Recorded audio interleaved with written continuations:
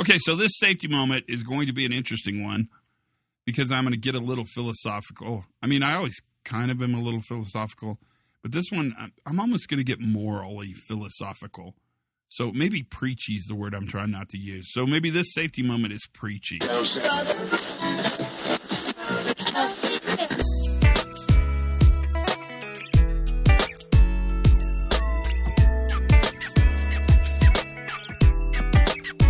Hi, everybody, and welcome to the Pre-Accident Investigation Safety Moment. If you stayed past that intro, holy crap, could I give a worse intro? I mean, it's not a bad intro, but it wouldn't make me want to listen more. But maybe it made you want to listen more. That'd be good.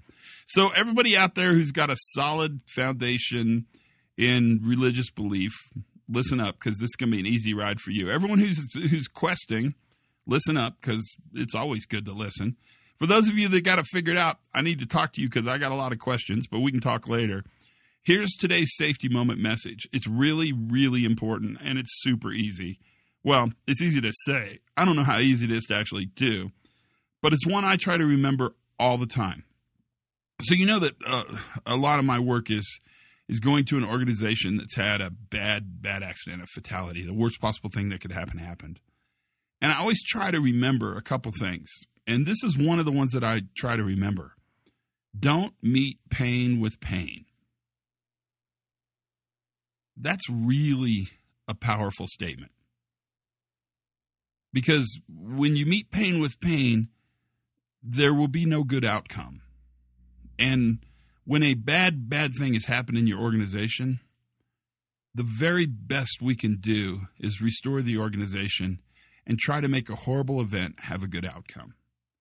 I know you're with me on this. I don't have to sell you on this idea at all. You understand what I'm saying.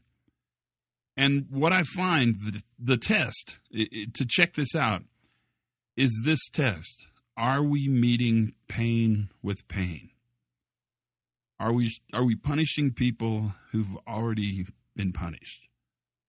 Are we punishing people who already feel all the hurt in the world and can't seem to get over it? Because if you're meeting pain with pain, the quick answer is that doesn't lead to improvement. That leads to dramatic, holistic, Nietzschean existential uncertainty, and that's never good. Don't meet pain with pain. Write it down on a little scrap of paper so you can actively sort of take it in your memory. But more importantly, the next time something happens, and you get involved in a discussion that says, we've got to hold that person accountable, or we've got to discipline these people, or that guy wouldn't have died if he would have just followed the procedure. I want you to think about the fact that when that happens, we're using pain to address pain, and that's not good. That's it, my friends. A morally specific, philosophical safety moment just for you. Learn something new every single day. Have as much fun as you possibly can. And for goodness sakes, be safe.